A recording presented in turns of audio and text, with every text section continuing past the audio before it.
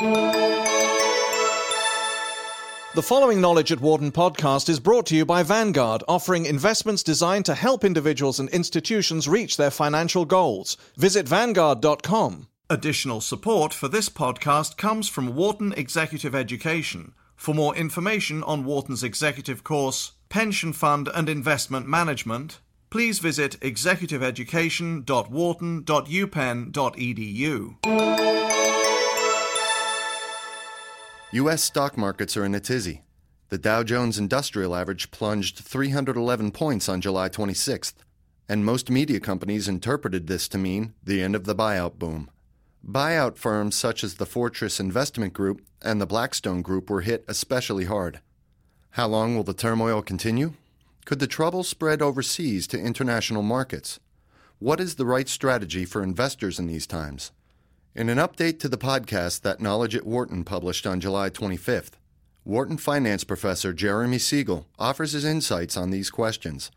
In the earlier podcast, he discussed the continuing crisis involving subprime housing loans and other issues, including economic growth in China and the impact of the strong Indian rupee, with Knowledge at Wharton. The stock market plunged 311 points on July 26th, and most media reports say this spells an end to the leveraged buyout boom. In your newsletter, though, you describe the sell-off as an overreaction to the subprime crisis. What's going on? Well, what's going on is these waves of fear and anxiety that subprime is going to spread to the entire rest of the economy, and in particular to the buyouts that we've been seeing increasingly over the last few months. I think what is really important to realize is that the bull market in stocks does not depend on this buyout boom. There were only a very few stocks that were actually bought out, and actually it was a signal that a lot of firms said that the stocks in the public markets are cheap. So it wasn't an overpriced market that suddenly is going to collapse because we're not going to have as many buyouts, which is true. We're not going to have as many buyouts as before. But I think that stocks stand on their own feet here, that the earnings are coming in at or above expectations. The economy is still growing. You know, we had a 3.4% GDP growth last quarter. Expectations are 2.5% for the current quarter. The economy is not falling apart despite housing. And as a result, you know, my feeling is this was a very strong overreaction in the market to the increase in these risk spreads. The reaction did spread to other global markets as well. How do you expect them to behave over the next few days? Well, predicting any market over the next few days is always very, very difficult. What we do know is two things. First of all, markets are connected around the world more than ever before, so we're going to see very strong correlations. We saw what happens in New York goes to Europe and Japan and everywhere. You're not going to get independent movements from these markets. The second thing we know is that volatility breeds more volatility in the short run. So we're going to see a lot of sharp movement, probably both up and down in the markets. But I think they're going to sort themselves out. In the sense that, you know, there's a lot of positive things going on in the markets. The Fed, by the way, as well as other central banks, have a lot of room to ease if indeed subprime does spread to the rest of the economy. So, we're not out of options. Even in the worst case scenario, there are good things that are out there for investors. So, yes, there'll be volatility in the short run, but I think that spells opportunity in the long run.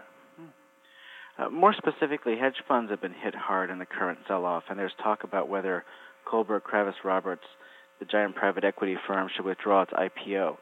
How do you expect hedge funds to fare in the coming months?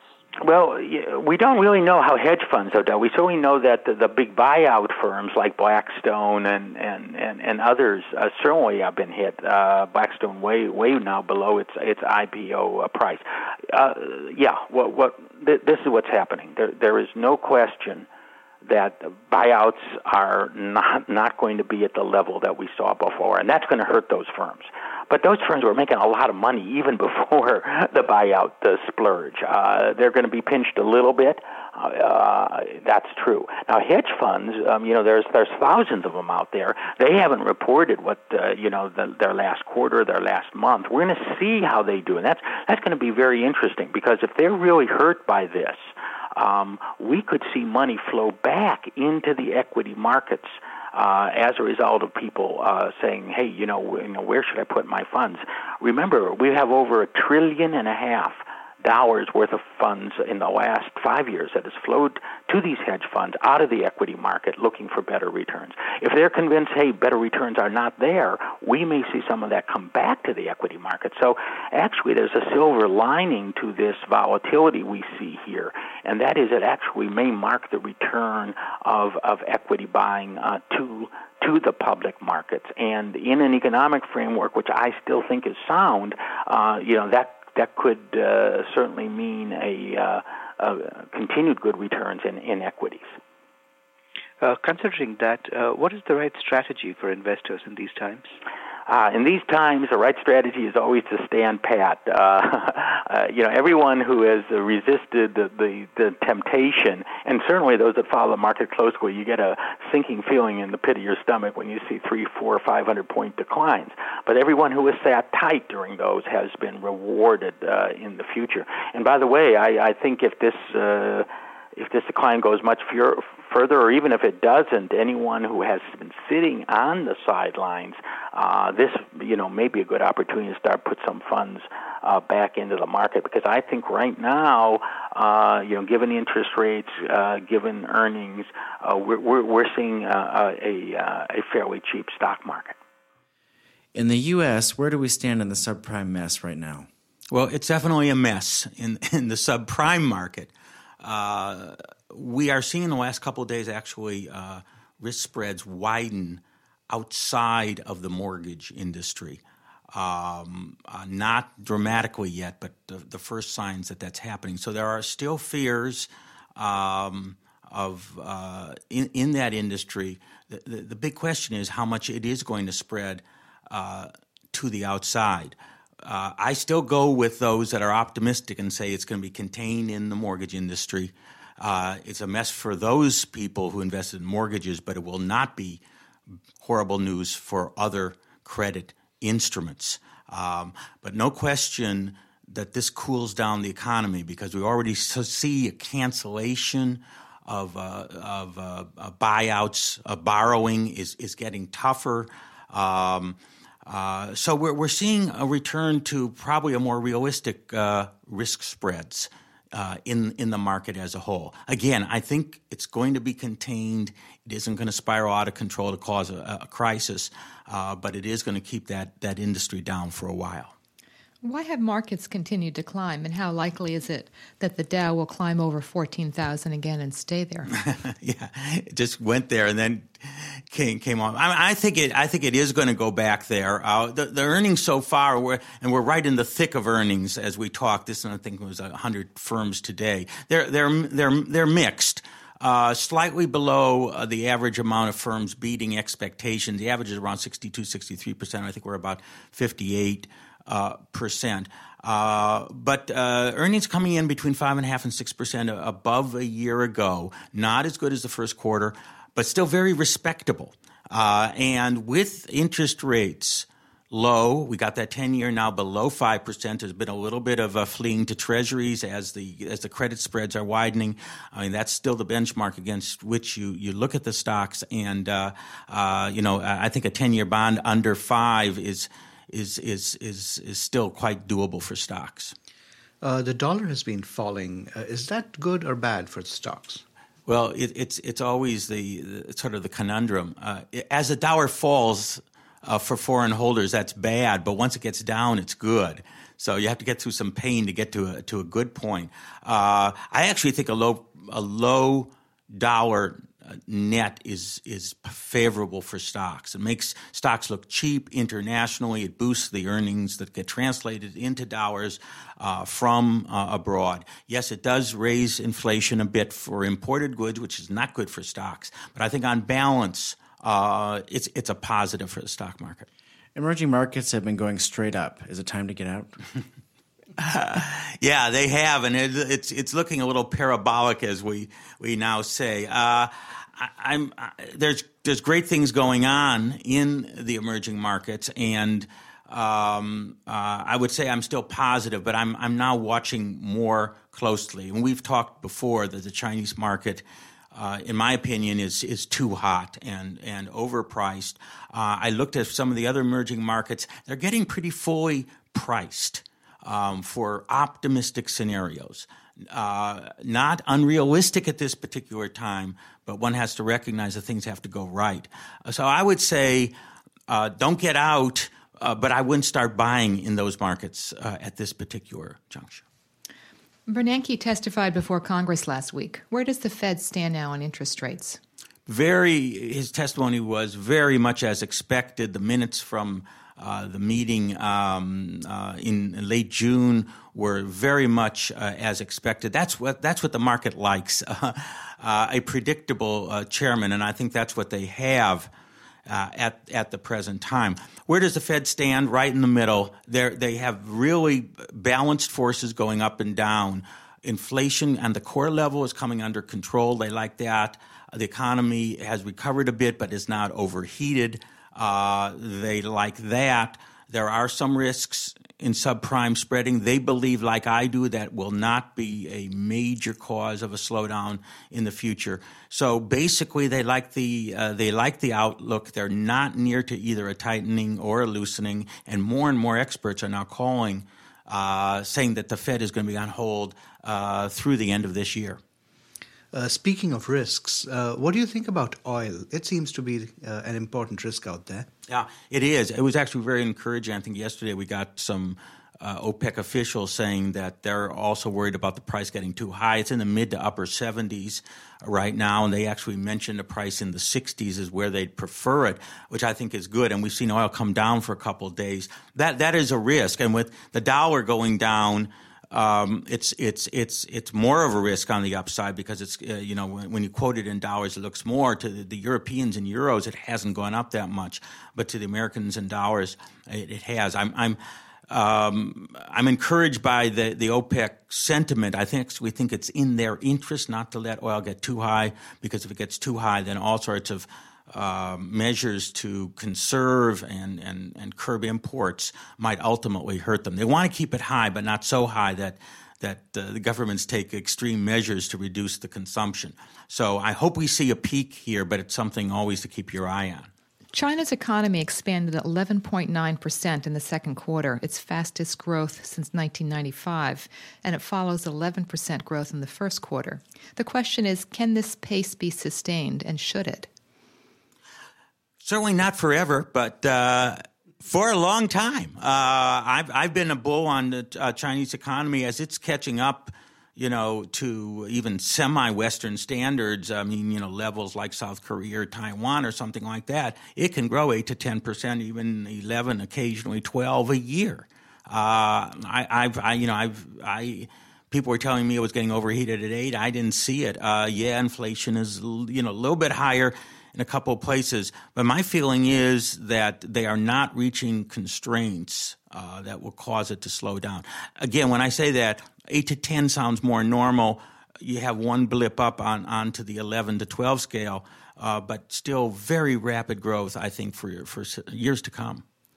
The Chinese government has, in fact, said it would take some actions to slow down the rate of growth, so they're thinking that it's a little bit scary for them. They raised interest rates last week for the third time since March, part of which reflects the continuing attempts, as you mentioned, to slow inflation, which rose 4.4% in June. A lot of that was due to inflation in the food area. What else can the government do to ensure orderly rather than chaotic growth?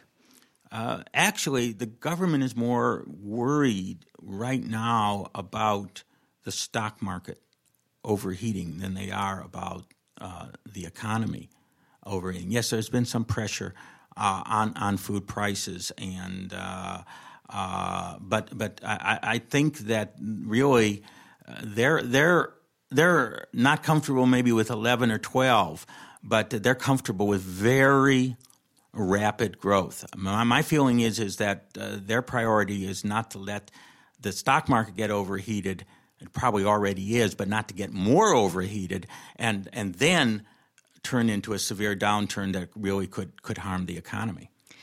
If in fact the stock market is overpriced, as you've said, can you predict when there might be a rough landing? No one knows when a bubble will break. That's the thing. Wider, longer and longer. In fact, the history of bubbles is they always go longer than you think. So I'm not going to put, the popping of the Chinese bubble has been declared many times and not yet. That's what they're worried about. They don't want things to get so out of control. You don't want to go into a Japan which had the Nikkei up to 40,000 in 1989, then fell to 1/4 of that level. Of course, it was a very different economy than China. But they don't want a bubble. And my feeling is raising interest rates, raising taxes, I've talked about transaction taxes, is all to try to slow it down. And I think they will. If it goes, they will start raising rates and slow it down. And if it slows down the economy a little bit, that will be all right, because they don't want to face the consequences of a bubble. So that's I think they can stop it. They have got to balance the economy versus they want to harm the economy too much, but given how strong it is, they wouldn't mind a little slowing on that side, and they can do a lot yet to keep that stock market under control. So I don't think that's an out-of-control situation for them. That's what they're eyeing now. Part of the growth story there is the huge jump in China's trade surplus, which increased 85% over a year ago. The U.S. continues to urge China to revalue the yuan and import more U.S. goods, especially agricultural products, which would help the food inflation. What are the chances that Beijing will let the yuan appreciate more quickly going forward? Well, we're not. That's a tug of war. As you know, I've never been real sympathetic with aggressive moves towards China to force them to revalue the yuan. I think that actually could harm the U.S. More than it helps the U.S. They have been a little more flexible in their revaluation of the yuan. It's been going a little bit faster. That's all I think you're going to do. Maybe just a little bit faster. I do not think they're going to give in. They're very scared if they just let this yuan float in the market. It's going to go to about 4 to 5 to the dollar and just tremendously disrupt prices of their exports. Yeah, the Chinese consumer is going to be well off. It's going to buy all these consumption goods and name brands at much cheaper prices, but they'd prefer to have orderly trade and pricing. So my feeling is that we're going to continue to make noises, and they may go a little bit faster, but there's not going to be a radical change in their yuan policy. There was a time when the Indian rupee was about 47 or 48 to the dollar. In recent weeks, the Indian rupee has appreciated to 40 rupees to the dollar. What do you think are the implications for the global competitiveness of Indian firms? This is painful. It's been the strongest appreciation of the rupee in over 30 years. As I looked back at some of the data, basically they have a big cost advantage. This has gotten a little smaller, which is good. Means that they're going to have to continue to watch costs on the exports. I think they should use this appreciated rupee to lower prices to consumers and to encourage the middle class, because everything that they import is 10% cheaper, 10 to 15% cheaper than it was before. So, I think even oil has gone down perhaps in rupees over the last 6 months. So there are good things that come of it towards the consumer. My feeling is that India should not move against this move. The exporters have had it really good. Let's give the Indian consumer a break here, and continue to make sure that the exporters are going to have to stay on their toes as far as competitiveness is concerned. The exporters, especially the IT companies, many of which earn their revenues in dollar-denominated revenues, they have been complaining about the impact on earnings. Are there any things that these companies can do to hedge their earning potential? Well, there obviously are hedges they can put in the foreign exchange market. It's interesting. It's kind of the reflection of what's going on in the U.S. because the dollar depreciating, we're getting more for foreign earnings. Their dollars that turn into less rupees, and they've got to pay in rupees. So again, you see the reflection that's going on here. And by the way, I mean it's not just India. Almost many of the developing countries in the world, Thailand, in fact, one of the reasons they tried to stop the capital from flowing in, that's a major reason for the appreciation, was when they put the big stock tax on about 6 months ago, and that backfired with a terrible reaction in the market. They took it off. Philippines have had a very strong currency. They're not alone. So in some sense, India... it's happening to other Southeast Asian countries. Again, the only thing that can be done is again to watch your costs very, very carefully and continue to push efficiency.